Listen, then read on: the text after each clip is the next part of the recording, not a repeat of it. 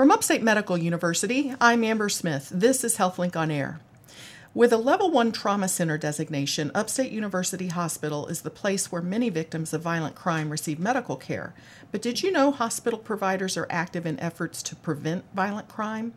Here to talk about the Violence Education Prevention Outreach Program are social worker Chanel Beard and Trauma Injury Prevention Coordinator Kim Nasby. Thank you both for being here. Thank you for having us today. Thank you. So let's talk about how this program began. How did it get started? So the VEPOP program actually started a few years ago with the initiative from one of our own trauma surgeons who takes care of these violence victims when they come into the trauma bay. And he had some experience in working with troubled youth and incarcerated individuals. He had a program at the jail, at the county jail, where he would do an outreach prevention program himself to kind of let people know that we're incarcerated, that there are other options for them once they come out of the system, so that they don't keep perpetuating the violence. So Dr. Ali was the one who kind of started this program with our director of social work, Mark Budaleri, a few years ago. And it was kind of a grassroots program that started a few years ago. And we were lucky enough in the past year to receive a donation through the foundation, the Upstate Foundation, to fund a full-time social work position for this program so that we can expand our reach. So that is how we got Chanel Beard as part of our program. And she is a dedicated 100% VEPOP social worker. So she is able to deal with all of our community partners for this program. What are the community partners? These are outside of Upstate. They are outside of Upstate. So to have a productive injury prevention program that is hospital-based, we are kind of the vehicle to get individuals the services that they need. But we don't offer all of the services, obviously, here at Upstate because we're a hospital. So we have to partner with our community to make sure that all the services that are available in the community are offered to these individuals. So that's where Chanel comes in. Okay, putting people in touch with whatever they need. Now, people involved with VEPOP, nurses, surgeons, social workers, right? Yes. So it's a broad spectrum. So when individuals come into the emergency department here at Upstate, every person actually is screened for violence, for street-related violence. So even if you are here for something that might be like a motor vehicle crash, for instance, which is another kind of trauma we deal with here, you will be screened for violence to see if you have any violence or if that caused this injury that you're being seen for today. When you say everyone is screened for violence, is that a question that a nurse might ask in the emergency department? It is. Okay. So you're screened through our triage process, and you are also screened if you end up in our trauma bay. So there's two different ways that you could be coming into the emergency department. One is just like a walk-in, and the other you would be coming by ambulance. So both of them actually get screened, and we have a lot of different screening tools here at Upstate. So it's one of many tools that we have. So we screen for other things like domestic violence. We screen for heart disease. We screen for a lot of things. This just happens to be one of them. And we are able to generate a list so that Chanel then has a tool to use to reach out to victims so that they can get the services that they need. Well, Chanel, tell me how you or why you got involved in violence prevention. Why is that something that's important to you? Well, I'm a lifelong resident of Syracuse. I was born and raised here. I went to the Syracuse City School District my entire life. I went to Syracuse University, so it's actually something that's very near and dear to my heart, something that I'm very passionate about. It's something that has somewhat been in my own backyard, and so it's something that I wanted to be able to contribute to helping. Neat. Well, now the goal, as I understand it, is to reduce the rate of recidivism of violent trauma. So how do you do that? That sounds like a huge order. It is, but I think, and Kim, you can jump into whenever you like, but I think what the VEPOP program aims to do is just to offer an alternative way of living. And so, we're all able to do that by offering resources that these patients sometimes don't always have access to, like a primary care provider. That's our goal, to make sure everyone who comes to the program has a primary care provider. With the help of our community partners, we have mentorship. We try to prevent retaliation, any type of violent retaliation, mental health resources. If people are interested in going to school, getting back into school, if they have housing or safety concerns, those are all things that the VEPOP program addresses and offers. Wide-ranging, then. It seems like every facet of life, basically. Yep. It's very wide-ranging, and the research that's behind hospital-based violent prevention programs really focuses on that public health model. So it is not just one particular thing that is causing this violence within communities. It is a public health issue, and we are able to work with many disciplines across the spectrum to kind of address this issue. So we sit on a steering committee with the mayor's office and the county commissioners and the Syracuse Police Department, the Syracuse City School District. The Southwest Community Center is vital to this program. Very. So our recidivism rate, when we talk about that, it's kind of a big word that we use sometimes. And all that means is most of our patients that are seen here for a violent injury due to street violence. So this is our gunshot wounds, stabbings, and assaults usually that come in. This is not a program for domestic violence. We have separate programs for that. So this is really related to street violence. And most of those patients who have been seen in our institution for serious traumas, and we call those level 1 or level 2 traumas, have been seen here in the past for maybe a not so serious injury. So for instance, if someone has come into the hospital that has had maybe a gunshot wound to the leg that is not considered life-threatening, but maybe they got grazed, they were seen here in the emergency department, we clean them up, we fix them, and then they get discharged. More than not, those patients are going right back out to the same environment which brought them here.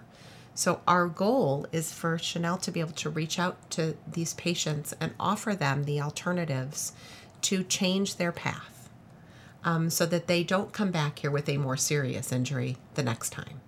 So you're helping victims of violent trauma, but you may end up helping people who are perpetrators. Absolutely. Right? Yes. Absolutely. And for us as a trauma center, we don't ever use that word. No. Because for us as healthcare providers, as a social worker, as a nurse, anybody who's been a victim is a patient of ours. And for us, it doesn't matter if they're the perpetrator or if they were part of whatever brought them here. Our goal is to help them.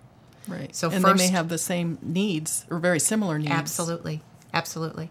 So, like Chanel said, she works with our community partners on a weekly basis, sometimes a daily basis. Maybe you can talk a little bit more about that, Chanel. So my time is split up, I would say, about 50-50 between the hospital here at the downtown campus, and then I'm at the Southwest Community Center on Wednesdays and Fridays for outreach. And it's during those times that I actually meet with patients. I follow up with them once they've been discharged from the hospital, or some of our community partner members, they will come with me on home visits to actually follow up with the patients at their homes. You check in and see how they're doing or what they've changed or what they still need help with. Yep, all of those things.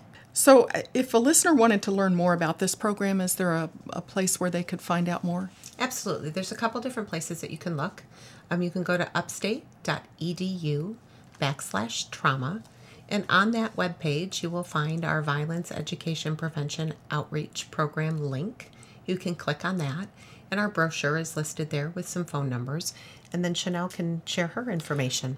Yes, I can be reached by anyone if you have any questions about the program, the criteria of the program, or if you just have any questions and you need to be pointed in the right direction, at 315-414-6099. 70. And also, I have drop-in hours. I'm at the Southwest Community Center every Wednesday and Friday from 8:30 a.m. until 5 p.m. So if you encounter someone who feels like a patient who feels like they need weapons for protection, what's the alternative to that? If they feel fearful enough that they need a gun or think they need a gun to protect themselves or their family, what's the alternative? So that's actually something that I come across very often. And so at that point, I do a safety assessment, and myself and the patient, we actually come up with a safety plan for when they discharge from the hospital. And that may include changing where they live. That may include having someone, a point person to call if they start to feel as though they may have to interact with violence. And then that's also where our community partners come in with their strong ties to the community. They're able to speak to the patient and speak to the perpetrators and prevent some retaliation from happening. Okay.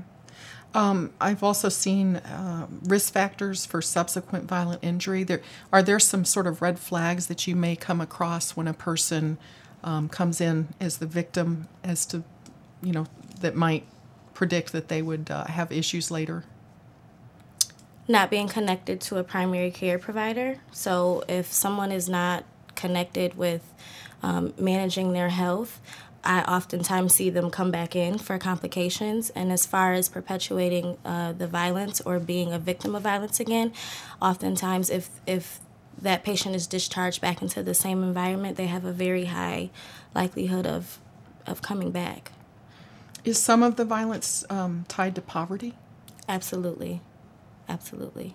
So that's a much bigger issue. Yes, so that's our public health model and how we interact with the community on a more global scale. So that's more the 30,000-foot view for us, and ways in which we can handle some of those issues by working with the administrators within the city, the mayor's office, the county commissioners, the larger institutions, to kind of address some of those issues so that we can help these victims not feel like victims anymore and not feel like they need to retaliate from what has happened to them, because it does become a cycle, and you have to break the cycle at some point. And we've been very successful by having Chanel as part of our team full-time to be able to be in the community in which she lives herself, to connect with these individuals. And so many times we have a lot of resources here in Syracuse that a lot of people don't know we have. So sometimes it's just a matter of knowledge. Or connecting the people to what they need. And Chanel's really, really good at that. So that's the piece that this program really thrives on, is being able to have that referral, constant connection with the hospital and the community. And that's where Chanel comes in for this program. We've been very, very blessed to have this position. You're welcome. Are most of your patients men or women? Men. Most of them are men? Most of them are men. And is it younger age? Or does it range? I see a range. I see a very surprising range. As young as 13, as old as 50. Wow. Okay. Yeah. Well, this program started a few years ago. Do we have any indication as to whether it's helping? We actually have some really nice data that has come out in just the 6 months that Chanel has been here. We have more than doubled our time in this program and how many people have signed up for the program. So in just the 6 months that Chanel has been able to be here, she has been able to connect with those individuals that have been seen at the hospital and then released, and that were not inpatients here. So that was kind of a group of folks that we were missing. And we've more than doubled in just the 6 months that she's been here. It's an amazing number for us. And because it is voluntary. I mean, Absolutely. People have to, voluntary. you have to convince them that this is something that would be worth their time. So how do you do that? Well, I start with my assessment, and in that assessment, I'm asking questions like, what's your highest level of education? Are you interested in getting back in school? Are you employed? Would you be interested in getting employment? And after I get yeses to those answers, I go, well, we have a program here, and most times people are very willing to enroll. Is this program, I know you mentioned data from other violence prevention programs. There's other programs like this in other communities, right? Absolutely. Almost every large city center has some sort of violent prevention program, and they stem from community centers, or they usually stem from a level 1 trauma center, because we have the opportunity as a level 1 trauma center for resources within our community to help fund this program, to help research the program so that we can collect data. We have grant writing capabilities. There's a lot of things that are really beneficial to running a program out of a level 1 trauma center. So as part of being in that consortium of trauma centers in New York State, it is our charge to see if we can kind of put ourselves out of business. I would love to not have to have this program. Very good. At some point in my life. Well, thank you so much for taking the time to come and discuss this. My guests have been social worker Chanel Beard and trauma injury prevention coordinator nurse Kim Nasby, and we've been talking about the Violence Education Prevention Outreach Program at Upstate. I'm Amber Smith for Upstate's podcast and talk show, HealthLink on Air.